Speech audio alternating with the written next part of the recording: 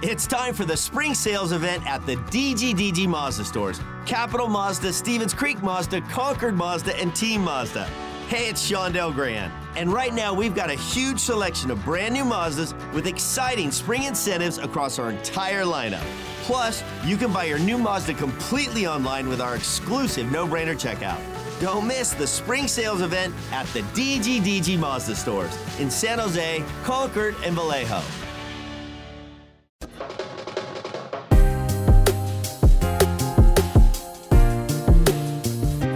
I think we've found different ways to win. I think sometimes when we're not at our best, we're finding a way to get points, whether that's goaltending or special teams one night or someone stepping up. I think that's a little bit of a different mindset than we had last year. I think I think we've handled adversity well. I thought there's things that happened during the season. We've talked about that before the COVID, and we've had heavy travel and played some tough. I think our first quarter of this season could be the toughest as anybody has in this league.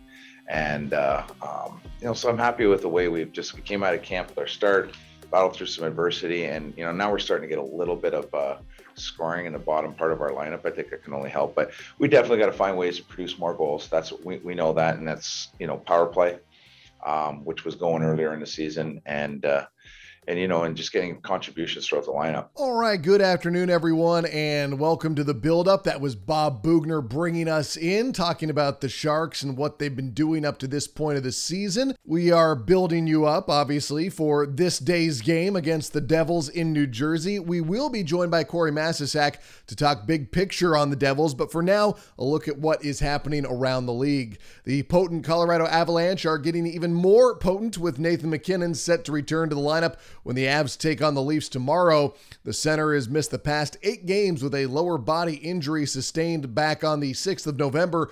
Colorado was 7-1-0 while MacKinnon was out of the lineup. Not bad. After visiting the Leafs, the Avs will play the Senators, the Flyers, and then the Rangers. Evgeny Malkin skated with the Pittsburgh Penguins for the first time this year on Monday. He has not played since having knee surgery back on the 4th of June. He was wearing a non-contact jersey after skating on his own for the past 2 weeks. The Pens are 10-7-5 up to this point of the season. The Boston Bruins have placed head coach Bruce Cassidy in the COVID-19 protocol. He will not coach against the Red Wings. Assistant coach Joe Sacca will. At least that's the plan at this point. The Edmonton Oilers canceled their Tuesday practice for precautionary reasons after at least one player was put in the COVID-19 protocol. They are currently set to host the Penguins on Wednesday. The Panthers' Alexander Barkov practiced for the first time yesterday since he suffered a lower body injury against the Islanders on the 16th. He wore a non-contact jersey and did not take part in line rushes. He also spent 40 minutes skating before the start of practice. He had 17 points in 15 games up to the point of the injury. And it is being learned that the Devils will have Jack Hughes back on the ice tonight. He had missed the last 17 games with a dislocated jersey. For more on the Devils, we are now joined by Corey Masisak, who covers the Devils for The Athletic. Corey, what's going on, man? How are you doing? I'm doing well. How are you? I'm doing very well, man. Just excited to watch these two teams go head-to-head because we've obviously had a little bit of a view of this up to this point of the year. And it's actually, in terms of the Sharks games of this year, I feel like it was sandwiched in the midst of guys, coming back from COVID and, all sorts of different storylines that were going on with the San Jose Sharks. And I feel like when I try to digest that game, I still feel like I'm still trying to wrap my head around it, Yeah, I think the Sharks had 6 or 7 guys missing from that game. Yeah. And obviously like the Devils, they had a couple people missing. Obviously, they haven't had Jack Hughes since the second game of the year. But it was an interesting game. It was one where I didn't think the Devils played particularly well for most of it.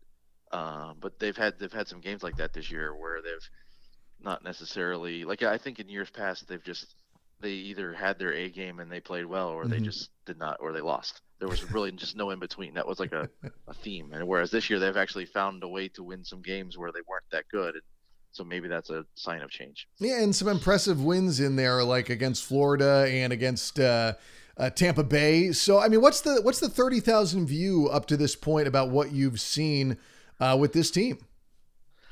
Yeah, I think both teams have been pretty similar, right? Like they're their records are pretty similar, and they've both been missing people, and I think they're both kind of in a similar, like, hey, we'd like to hang around this playoff chase as long as we can. Kind of a vibe between both teams. The Devils have they've had, you're right, they had a great comeback against Tampa Bay. They had the Florida game was probably maybe the best game start to finish that they've played. And they've also just had some weird nights off, I guess. But and generally speaking, like they're I think the best way to put it is they've been okay. And like the fact that they've been okay despite not having both goalies at one point early in the season, despite only having, their best forward for essentially a game and a period. Even Dougie Hamilton even missed a few games. Like the fact that they've been okay to this point is a success story for them. It's interesting to watch that because, the NHL right now, it seems like for whatever reason that it may be, whether it's, a team like Ottawa that has its second and third centers go down, or the various teams that are having COVID outbreaks, the NHL is putting teams in a position where they get to see a lot about their organizational depth. Yeah, for sure. I mean, the Devils had their, they had a massive COVID outbreak last year, and so I wouldn't say that they're not concerned about COVID this year because they've added a bunch of new players, and almost I think all of the players that they've added have never had it. So they're still, that's still looming. But yeah, no, they've definitely. I mean, the biggest thing that they did this year was that they sort of remade the defense core over the course of between the trade deadline last year and the offseason. Adding Dougie Hamilton and Ryan Graves from Colorado, and then Jonas Siegenthaler from Washington. That's really been the biggest thing, probably. Also signing Jonathan Bernier in the offseason to give them a solid 1A, 1B in goal. It's just a very different thing for this team to be able to just kind of hang around. Like they've had so many games over the past 2 or 3 years where they just get their doors blown off, and then it's sort of like. They sort of tried to establish this thing where they wanted to be more competitive last year, and they didn't win. They didn't improve in the standings really at all last year, but you could see there was just something a little bit different about the team. They were more competitive. There weren't a bunch of 6-1s and 7-1s, and so I think they've maybe carried some of that over to this year in Lindy Ruff's second year, where now they have, a real NHL defense. And so that alone gives them the ability to, in a game in the previous years when, they weren't playing very well, it was 4-1, in the second period. Now it's 2-1, and now they still have a chance. It is all about giving yourself a chance to win. And, you talk about establishing the identity of being more competitive. You point to the defense group, but is it overall, did the team kind of take on more of just a different mentality when it came to trying to keep themselves in games as opposed to, like you said, getting the doors blown off? Yeah, I think that's part of it. I think there's really, it's been, they've just said it. I feel like if you just say something over and over and over again, you hope that, that the players on the team kind of buy in. So they've, really from the end of last season, the funny thing is, I think it kind of started with Jack Hughes. He was like the first person in the organization to really kind of really stand up and say, look, we're going to win next year. We're done losing all the time, and we're going to compete for a playoff spot next year. And then everybody else kind of saw that, and maybe they had all been talking about that, internally, but he was really the first one externally to say it. And then the GM agreed, and then the coach agreed, and then Nico Hischier, the captain, agreed, and just kind of went from there. And so that's been their, the mantra has just been, look, they're going to try to compete for a playoff spot this year. They've been rebuilding for basically the better part of the last 6 years, and so I think some of that has, the points matter. It really, really matters if they can still, be down 3-1 in the third period and score 2 goals and lose in overtime. That matters to them way more than maybe that it has in years past, when whether you want to admit it or not as a player, you know that the organization isn't really worried about that point that night. Now they are. I'm curious, how have fans taken to it? Because, in terms of areas of the country, it's relatively comparable, because if a team, in that whole metropolitan area is bad, somebody can spend their entertainment money on something else, whether it's going to be, the Knicks, or whether it's going to be, the Jets, or whether it's going to be, the Yankees, whatever it's going to be. It's very much like the Bay Area. If the Sharks are bad, they've got the Giants, the 49ers, the Warriors, the A's. It feels like every team has to rebuild, obviously, but it seems like it's so much harder to do from a different viewpoint in markets like the Bay Area and the greater New York metropolitan area than it is compared to, I'm not picking on Columbus, but it's a different market. Yeah, for sure. And I do think they've certainly felt the weight of that. Like their attendance has not been, even like, let's say before the pandemic started, the attendance probably wasn't, where they wanted it to be. I think it's been pretty slow coming back. And I think part of that is, like the diehards are super excited about the fact that they've added Dougie Hamilton, and the fact that, the Jack Hughes and Nico Hischier and Dawson Mercer, and you can sort of see this thing happening. But until it actually starts happening, I think a lot of the the sort of the meat of the fan base is still just sort of waiting, because this team has had some off seasons where they've added some players, and it was like, okay, here it is, and then they fell flat on their face. So I think you're right. I mean, I think there's certainly an acknowledgement here that it's not necessarily just expect the fans to be here. Like you need to earn their money, basically, right? Like you need to win. You need to show that you're going to win consistently, and then everyone sort of rallies around that. In terms of, when I watch the Sharks right now, there's a good version of the Sharks team that's on the ice sometimes, and other times there is a not as good version that's on the ice. Does it feel like you're able to identify pretty quickly when this team is having a good game or a bad game? Or are you saying like, that's the Devils that everybody wants to see, as opposed to that's the Devils that people do not want to see? Yeah, I think they have a team that's pretty small up front. The forwards are pretty small. They've gotten much bigger on defense, and Lindy Ruff has lamented the fact that sometimes there just isn't enough. He uses all those hockey buzzwords like compete level and battle level and 50-50 pucks and all those things. You can just sort of tell pretty early on. In like there was a game the other night in Nashville where it was like 7 minutes in, and I think they had maybe completed one pass in the offensive zone. And it was like, so I mean, that was maybe an extreme example, but they have had games where you can just sort of feel that they're not, whenever they're playing well, they have the puck a lot. They're very much a transition team, but they also find ways to kind of get it in there and just sort of spend a lot of time in the offensive zone. And so you can sort of see, if there's like, it's a total 13, 14 minutes into the first period and they've got 4 shots on net and they just haven't really had a whole lot of time with the puck, that, this is maybe going to be one of those nights. Now that said, though, probably the biggest reason why they've been able to steal points this year and stay in the playoff race is that they've got 30 goals. I think 30 of their 56 goals have been in the third period or in overtime. So really, they've become kind of this, they've had multiple multi-goal third period comebacks. And so they're, this is sort of their, like I said, is it the fact that, whenever they get to the second intermission, as long as it's 2-1 and not 4-1 or 5-1 or whatever, they feel like they've got a shot. Yeah. I mean, are they embracing that, or is there any kind of acknowledgement of that? Have they talked about it? Cause I know sometimes teams don't want to talk about that, the comeback nature that might be a part of their DNA, but I knew there were some good comebacks. I didn't realize that 30 goals that are coming in the third period or later. I mean, that's remarkable. Yeah, I think it's like a double-edged sword, right? Like they're happy to have that ability to sort of turn it on when they need it, but at the same time, it's I'm sure the coaching staff would like to see it a little more in the first 40 minutes. And if they could play with some of the sense of urgency that they have in that time frame, then that would certainly, they certainly feel like on one hand they have certainly stolen, let's say, 4 or 5 points this year that maybe they didn't deserve, but there's been games where they feel like they've left some on the table too.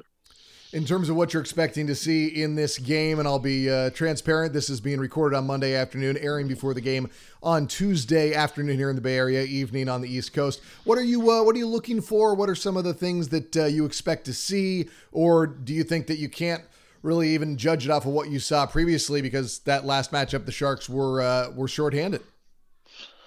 Yeah, I think that's probably the first thing I'm looking forward to seeing is just, how are they going to match up with like a healthy Sharks team or like a team, certainly a closer to full health Sharks team. There's the one big thing that everybody's sort of monitoring here is that Jack Hughes is like getting, I think Lindy Ruff used the term very close to returning from his shoulder injury. And I would be very surprised if it's tomorrow night, Tuesday night, but it's certainly happening. It's going to happen here like pretty soon. Yeah. So, one of the things I had asked a couple of the players about the other day was, they have to guard against sort of letting up because like, oh, hey, Jack is back. Our best player is back. now he can handle the load or whatever. So, I'm sort of interested to see how that goes over the next couple of games now that we're sort of, it's been 6 weeks or whatever it's been. And now that it's the kind of at the finish line, are they going to have like kind of a let up because they think that, like the guy who's like their best offensive player is coming back. Should be interesting one for sure. Corey, really appreciate your time and your work, and I hope we can do it again soon, man. All right?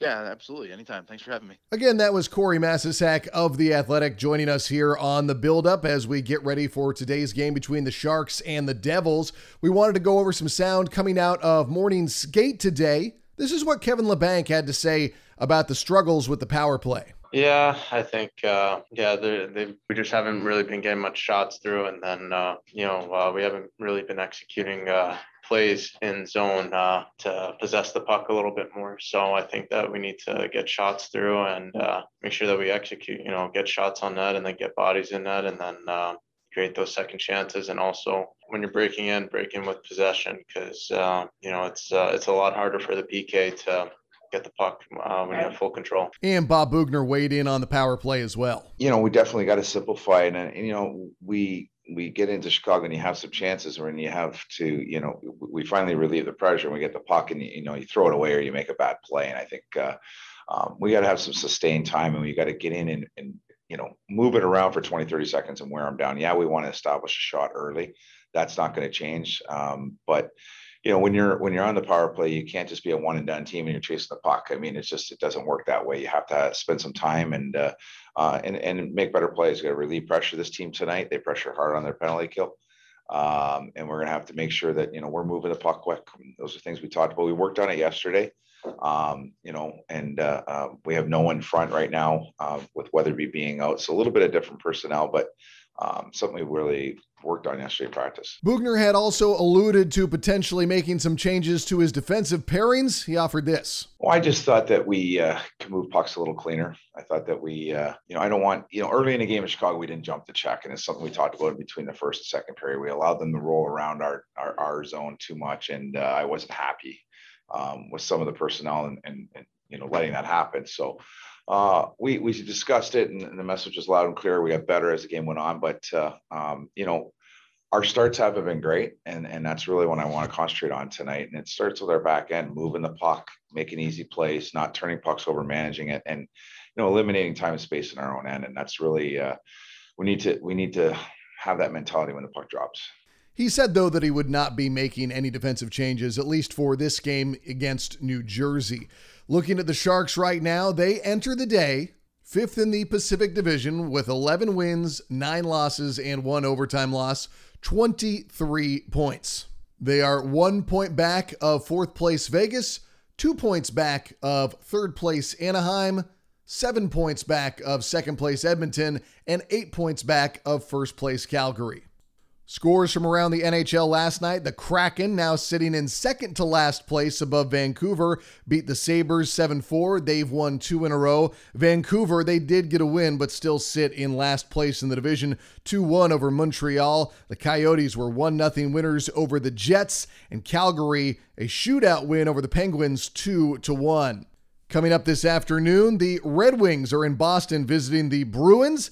The Washington Capitals are in Florida taking on the Panthers. The Blues play host to the Lightning at 5. The Predators are watching the Blue Jackets come to town at 5 as well. Also at 5, the Coyotes are in Minnesota taking on the Wild. The Hurricanes are visiting Dallas at 5:30, and it's a battle for Southern California when the Ducks visit LA to take on the Kings. And of course, at 4 o'clock, with our pregame coverage starting at 3:30, it is your San Jose Sharks looking to make it 2 wins in a row as they visit the New Jersey Devils. Remember to join Dan Rusanowski for all the action. Again, pregame coverage starting at 3:30, the game broadcast starting at 4. And of course, I will see you all tomorrow morning for Morning Tide as we look back at tonight's game against New Jersey. For the San Jose Sharks, I'm Ted Ramey signing off.